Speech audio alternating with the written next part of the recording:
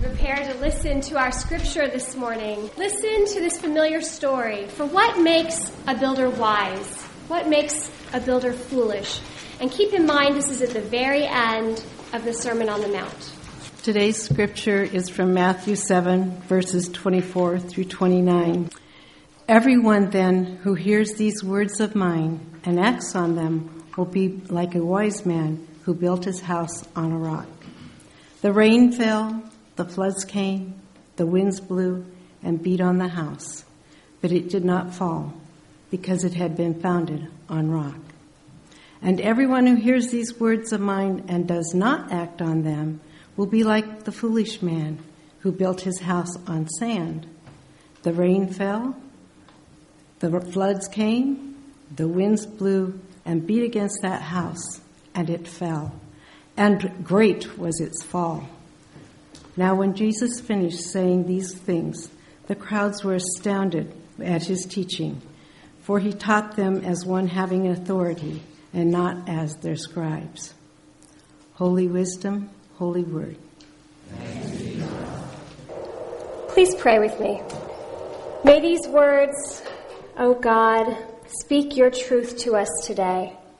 May our hearts be open to hearing the word you have for us, whatever it may be. And may our lives be transformed by your grace. Amen. So when Tom and I were in the process of adopting a baby, we made a video to help potential birth mothers get to know us a little bit. Not quite sure how to do it, we proceeded to make a plan for what we thought we should do. We imagined some questions that a young woman might have for us. We thought a little bit about what the answers might be, and we decided to just let it flow without too much rehearsal or script. We recruited a friend to come and videotape us answering those questions as we sat on the couch in our living room. So as it turned out, our let it flow attitude didn't work so well. We were uncomfortable, it was unnatural, and frankly, the results were a total bomb. It was so boring. And it didn't seem to reflect us at all. It just made us look stiff and uncomfortable and dull. So then I saw this heartwarming video of a family's first days with their adopted daughter from Ethiopia. It showed them playing and laughing and hugging and enjoying each other while this fun song played in the background. And I realized that what we were missing in our video was the essence of us. We had gone down this path that we thought we should, and it was well-intentioned, but it didn't really reflect us, who we were, or how we interacted with one another, or what our character was as a family. So we made a new video, and this time we did not speak. It was much better not to speak. We settled on what life lessons that we hoped to teach a child, and we wrote each on a piece of poster board, and then we had some fun with it.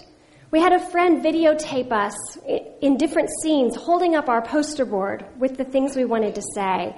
And so, for example, one of them was play with abandon, and we were in our bathrobes in our kitchen flipping pancakes into the air from a pan on the stove.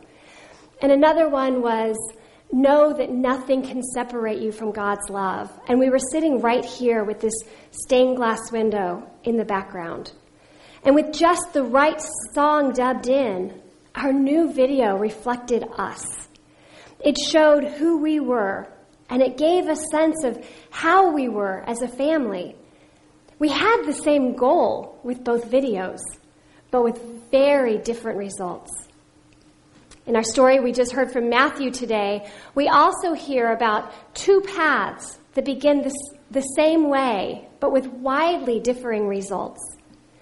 There was a wise man and a foolish man, and they both wanted to build houses.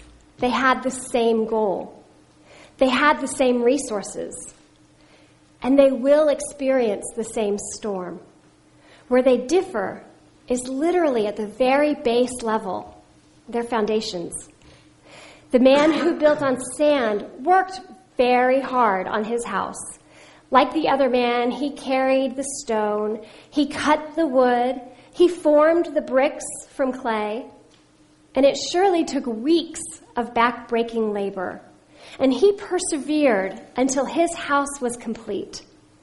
And he certainly wasn't acting without thought or without plans or good intention. In fact, until a storm comes, there's no outward indication of his foolishness. There's no hint that his foundation is compromised. In the present moment, this man's house is solid. He can live in it indefinitely in good weather. His house looks good, but his foundation is shaky. You see, sand shifts and moves under pressure. It sinks and it gives way. And a house built on sand, no matter how well constructed, cannot stand securely under the great pressure of a storm. The house is not able to fully be the house it was intended. It's not able to have its intended purpose when it's built on shifting sand.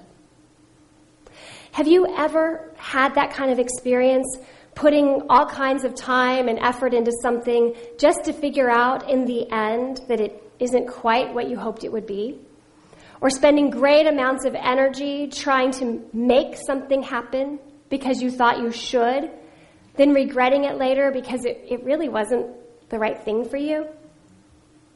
It can happen when we aren't grounded, when we don't stand on a solid foundation.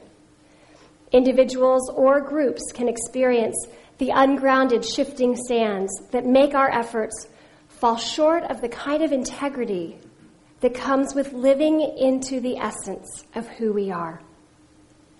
Fortunately for us, Jesus gives us a solid foundation for how to live with integrity in community. When he says, "Everyone who hears these words of mine," he's referring to the teachings that he just gave in what we call the Sermon on the Mount. This story, the wise and foolish builders, comes at the end of the sermon, and the Beatitudes were at the very beginning. And the Beatitudes set the stage for the rest of that teaching. We've been hearing about them throughout the fall as Brad has taught them to us as a foundation for who we are to be in community. Blessed are the poor in spirit. The foundation begins with an awareness that we need, specifically that we need God to guide us in our plans, our decisions, and our choices. Blessed are those who mourn. We lament the places in our lives, our community, and our world that lack wholeness and health, those spaces that need more God. Blessed are the meek. Recognizing that we need God, we humbly seek power that comes only through God, rather than through worldly arrogance or control. Blessed are those who hunger and thirst for righteousness. We seek what is right as part of the building of God's heaven here on earth. Blessed are the merciful. We act with mercy toward ourselves and others and creation. Blessed are the pure in heart. We follow God with our whole heart and our whole lives. Blessed are the peacemakers. We work toward reconciliation where there is division and hurt. And blessed are those who are persecuted for righteousness' sake. We remain committed to God's truth, even in the face of persecution or dissent.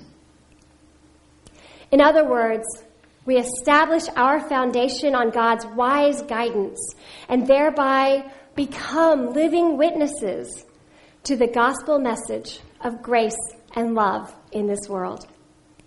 Is that easy? No, it's not. At least not for any one of us to do alone. So here's the great hope.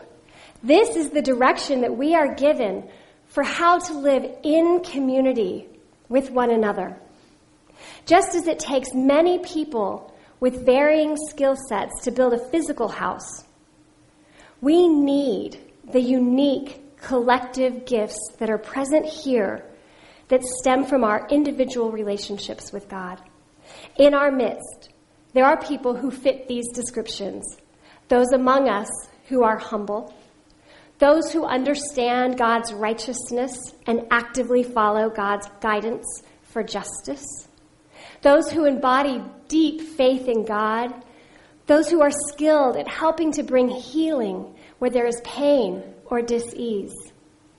And their presence and activity in our midst reveals to us God's blessing and inspires all of us as a community to move our community of faith more toward these divine values. As a whole, we use our gifts and resources to build God's heaven right here on earth. As a whole, we can stand grounded on the rock of Jesus, the Christ, as we live out God's vision for our church community. So we looked in depth this past spring at the defining statement of our church. As a reminder, here's how we define our community of faith. Aldersgate is an accepting Christian community where all are welcome to gather and serve, to search and find, to help and heal, to laugh and love. That is what God is calling us to be at this moment in time. Our house, this community of faith, was built 51 years ago. And we are here today because those who came before us had a God-led vision and built this ministry on the solid foundation of Christ. This church has weathered some storms, and this church has basked in the sun because a group of wise builders established it on faith in Jesus, the Christ. And since then, builders have continued to renovate and redecorate and remodel this house, both literally and figuratively. You see, if a house stands long enough, it'll look a little different over time. Rooms may be added on, walls taken down, windows resized. We may have a new skylight here or a sealed up doorway over there. There may be changes over time when a house stands long enough. Well, similarly, if a Christ-centered ministry stands long enough, it too will be revisioned and recreated over time. People who once participated here, after a long absence, may return and notice that it looks a little different. It feels a little different. Maybe it even sounds a little different than when they left. That's a good sign. Even more, that is necessary. It's an indicator of growth and flexibility, of resiliency and faith. We are all builders. Today, each person here, we are builders in this community of faith. And we're not just builders, we're stewards. We are the stewards of all that is Aldersgate United Methodist Church. All the resources that we have here are in our hands to use. We have resources of time and energy, gifts and talents, money and donations. All that we collectively have, we can use and build with and maintain as God leads us. So what kind of a builder are you? What kind of builders are we as a community? The first man in our scripture is called Wise. He was a good steward of his resources. He used all that he had to build a house that would keep him secure well into the future. He listened to Jesus' words, and he acted on those teachings. The second man, the one called Foolish, was a poor steward of his resources, and all that he had is washed away in sinking sand. He heard Jesus' teachings, and he chose not to let the truth and the grace of God guide him in his choices and actions. So whether we mean to be or not, we are all builders, and we are all stewards, both individually and collectively. And being good stewards, wise stewards of our faith community means being grounded in the ways that Jesus describes in the Beatitudes. It means being who God calls us to be as a church. It means being a community of faith that doesn't act based on what we or others think we should do, but to act with integrity to who we are and where God is leading us. Being wise stewards means allowing the essence of who we are, an accepting Christian community, to undergird and show through in everything that we do. As builders in this church, we get to make choices that reflect the love and grace and joy of God as modeled for us in the life and teachings of Jesus. This house, called Aldersgate, can continue to grow deeper in faith and mercy, in humility and love, in peace and righteousness, and in joy. Remember that second video I told you Tom and I made? So to this day, when we watch it, we smile. We smile because we see ourselves, our family, reflected there.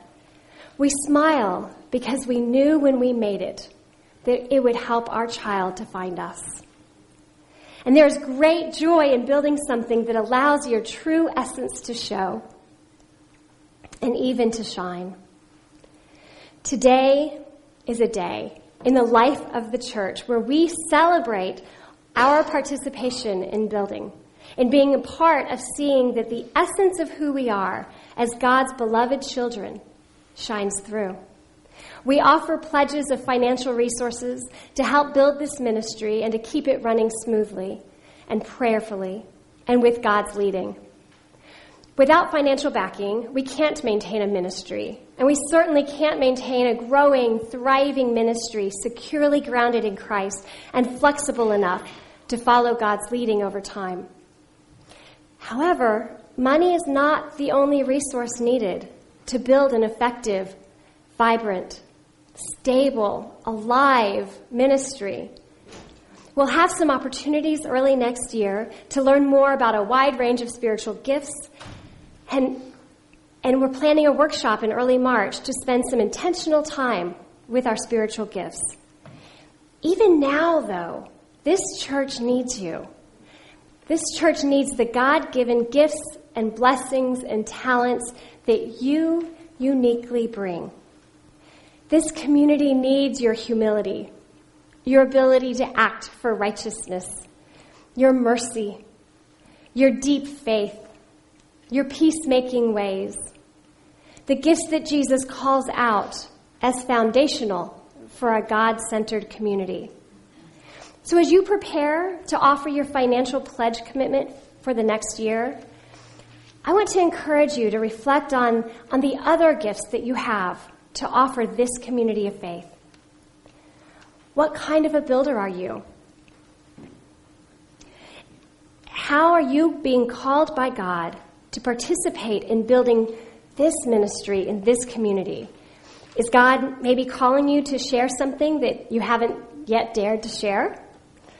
How can you participate in the stewardship of the collective resources for God's ministry through Aldersgate United Methodist Church? Please write that on your pledge card. Not only what you'll contribute financially, but also what you will contribute in other ways to keeping this church on the solid foundation of Christ. Together, as a community, we can continue the ministry that was begun a half-century ago, and we can live into the kind of community that God is currently calling us to be, the kind of community that reflects God on every level, so that friends and strangers will know God just by seeing us. Let's be wise stewards as we continue to build for our present and for our future. Amen. Amen.